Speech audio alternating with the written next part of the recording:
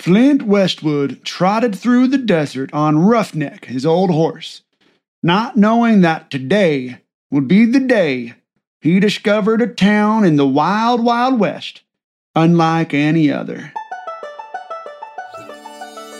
Welcome to Secrets for an Awesome Life. You ever see someone living a pretty awesome life and wonder, man, do they know secrets that I don't? Yes, they do. And this podcast is about those secrets.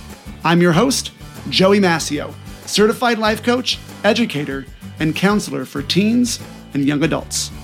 Welcome to my show. Hey everybody, October is National Bullying Prevention Month, and that's a topic I'm very passionate about. So all of my podcast episodes in October will be stories and lessons to help teens and young adults who have ever felt bullied. So this would be a great time to help get my podcast to the ears of the teens and young adults who need to hear it. I am asking all my listeners for the month of October to share the link to my podcast on one social media account. Just once. Just once is all I'm asking. People find me by word of mouth, and yours is the mouth, or in this case, the fingers, that I'm relying on to share. Together, you and I, we can make sure that all teens and young adults who need these messages this month can get it. And now, episode 50, Becoming Bullyproof. The sun beat down on the cowboy's old hat. Flint Westwood had been journeying for days and was ready for a pit stop. Nearby, a rattlesnake rattled his tail. As he wiped his brow, he saw something in the distance. Was that a mirage? No, it was an actual town. Westwood was glad to see it. When he approached the edge of town, he was greeted by a smiling fellow in a suit, standing next to a well. "Welcome to Peaceful City, sir." Westwood smiled, amused. Does the town live up to its name? "Well, it does now, sir, ever since the sheriff got rid of all the bullets." Westwood raised an eyebrow. "Excuse me?" "Yep, this is a bullet-free town, has been for quite a while now. You'll find no other town on earth quite like it. Welcome." Westwood didn't know what to think, but tipped his hat and started in. Excuse me," the suited man said, nodding to the well. "I'll need you to deposit your bullets in the well. All of them." For a moment, Westwood thought it was a joke, but the sincerity in the man's face showed otherwise. Westwood emptied the bullets from his six-shooters into the well, and they fell deep into the blackness down into the water below. He then lifted up his poncho and removed his bandolier, holding his extra bullets, and threw that in too. "Much obliged, sir. I know you'll enjoy your time here in Peaceful City." Westwood calmly led his horse down the main dirt thoroughfare through the town. It was a typical Western town with the typical Western buildings lining Main Street on either side. A saloon, a bank, a hotel, a general store. There was one thing that wasn't typical, though. The people. The townsfolk all went happily about their business. It didn't look like anyone had a fearful thought in their minds. They greeted each other with friendly smiles. Westwood even got a few warm salutations his way. Westwood didn't mind being without his bullets. He wasn't really a violent man, but he preferred to use his wits to get out of trouble. He had been to enough towns, however, to doubt that there wasn't a single bullet in this one. After several days, however, Westwood began to believe. Everyone treated each other with civility. Even disputes at the saloon that would have normally turned into a shootout in any other town in the Wild West resulted in a simple fistfight. And generally, the two men shook hands afterwards and went back to playing cards. On his third morning in Peaceful City, Westwood was heading to the blacksmith's to see if the shoes for his horse were ready yet. That's when he heard screams coming from the bank. A man came running out with bags of cash in one hand and a gun in the other. The townsfolk screamed and headed for cover as the bank robber pointed his gun at anyone in his way. Westwood stepped out into the road, blocking his path. "Stop right there, buddy." The robber stopped about 10 paces from him. "Why don't you put that money down? It doesn't belong to you." The bank robber pointed his gun at Westwood. "Get out of my way, stranger, or you'll be a dead man." "I can handle that." Westwood started walking toward him. The robber fired his gun. Westwood flinched, but didn't stop walking. He fired again, but Westwood kept a coming. The robber unloaded his gun on Westwood until it was empty. The robber lowered his gun and said in amazement, "What are you?" "Bulletproof." And Westwood cold cocked him across the jaw, knocking him out cold. The townsfolk came running out of hiding, and the robber was arrested, and the money returned to the bank. The suited man by the well came up to Westwood and said, "Well, how did you survive that, mister?" Westwood lifted up his poncho to reveal an iron plate strapped to his chest with 6 bullets embedded in it. "I got a little help from your blacksmith." Westwood saddled up his horse and rode off into the sunset, never to be seen again. I hope you appreciated my nod to Back to the Future, which was in itself a nod to Clint Eastwood's Fistful of Dollars. It wouldn't be inaccurate to describe how some teens or young adults feel out there in social settings as the Wild Wild West. It can often feel like you are a lone ranger and there are bad guys out there that want to take shots at you. At least, that's definitely how the movies and TV shows portray social settings. The bullies are always very caricature-ish. And sometimes through watching those movies or from personal experiences, that's how it feels like to us as well. October is National Bullying Prevention Month, and I want to do my part. But my part looks a little different than what other organizations and corporations and advocates do during this month. The way I see it, right now there are 2 main fronts currently being fought in the war on bullying.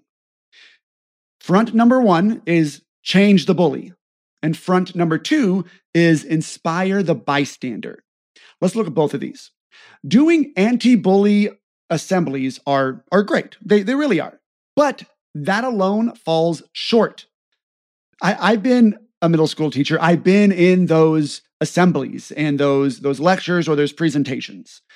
We can't guarantee all bullies are listening, or that kids who will eventually do some bullying will even think that the message is for them while they're hearing it. Most of the bullying cases I dealt with at the middle school discipline office where I used to work was like this. The person who was doing the bullying didn't recognize that it was even bullying. When I would have a frank conversation with them, just me and them, they would say things like, "Well, I mean, like we were just messing around." Or "That's how I communicate with everybody." Even those who you knew deep down that they knew that they were kind of being mean or rude, they still didn't identify it as being a bully. I mean, nobody would want to identify as a bully in one of those assemblies. But yet we're expecting young teens or even older teens to be self-aware enough to be like, "Oh yeah, no, that's totally me. Huh, man, I think I need to change a little bit." Now, this isn't to say stop these assemblies. Of course not. It does reach some people, and making people aware of their actions and its effects on other people around them is really, really important. However, from, again, my experience, from what I've seen, most of the people who get anything away from those assemblies are people who actually don't even really need to be in those assemblies because they're not doing any bullying. Now let's look at the second front in the war on bullying: inspiring bystanders to step up. Now, that's super awesome, man. I mean, you know me, I love superheroes. I got a hero complex myself, right? Like being able to step in and kind of save somebody. I think that's freaking awesome, right? But that's asking for a teen or a young adult to A, be aware of when bullying is going on, And B, be brave enough or confident enough to say something. And then C, to know exactly what to say in the moment without any fear that the bully might turn on them. So this method also relies on someone else to save us. That superhero kid needs to be around in order to stop the bullying from happening. That would be like if someone was being mugged in an alley, they need Superman to come and save them. But what if Superman is saving someone else or eating lunch or at a club meeting or something? Now, again, both of these methods should keep on being pushed. They are effective in their own right to a point, and something that is effective to a point shouldn't be stopped. But both of them rely on things that are outside of our control. And you guys know me, I'm not a fan of relying on things that are outside my control. There is a secret third front, however, in the war against bullying.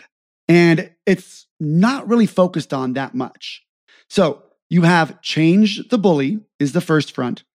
Inspire the bystander is the second front. But the third and secret front is strengthen the target. And what that can look like is building confidence and mental resilience and emotional strength in the people who are being bullied. I like to consider myself a general of an army on that front. Today's secret for an awesome life is that there is a third front on the fight against bullying, and it's strengthening the target. Now, you can strengthen yourself by doing this work that I teach here on my podcast and the work that I do in the Firmly Founded Teen membership. This side of bullying prevention isn't really talked about or publicized all that much because, I get it. It doesn't sound too good when you say it sometimes. Saying like, hey, let's make the target stronger. When you say that, it kind of leads a lot of people to think, oh, I see. So it's their fault. If they were just, had a backbone or whatever, then everything would be fine. Or bullies can just do whatever they want then, and these kids just have to be able to handle it. If arguments like that are popping into your head, that is not what I'm saying at all. And you should totally go listen to my episode last month on the straw man fallacy. I think changing the bully and inspiring the bystander are important and are being well represented out there with various organizations and such. But just doing those things is like trying to take all the bullets out of the Wild West. It would be super effective if you could do it. Literally, no one would get shot. But you could never take all the bullets out of the Wild West. Just like we can never control all of the bullies or bystanders out there.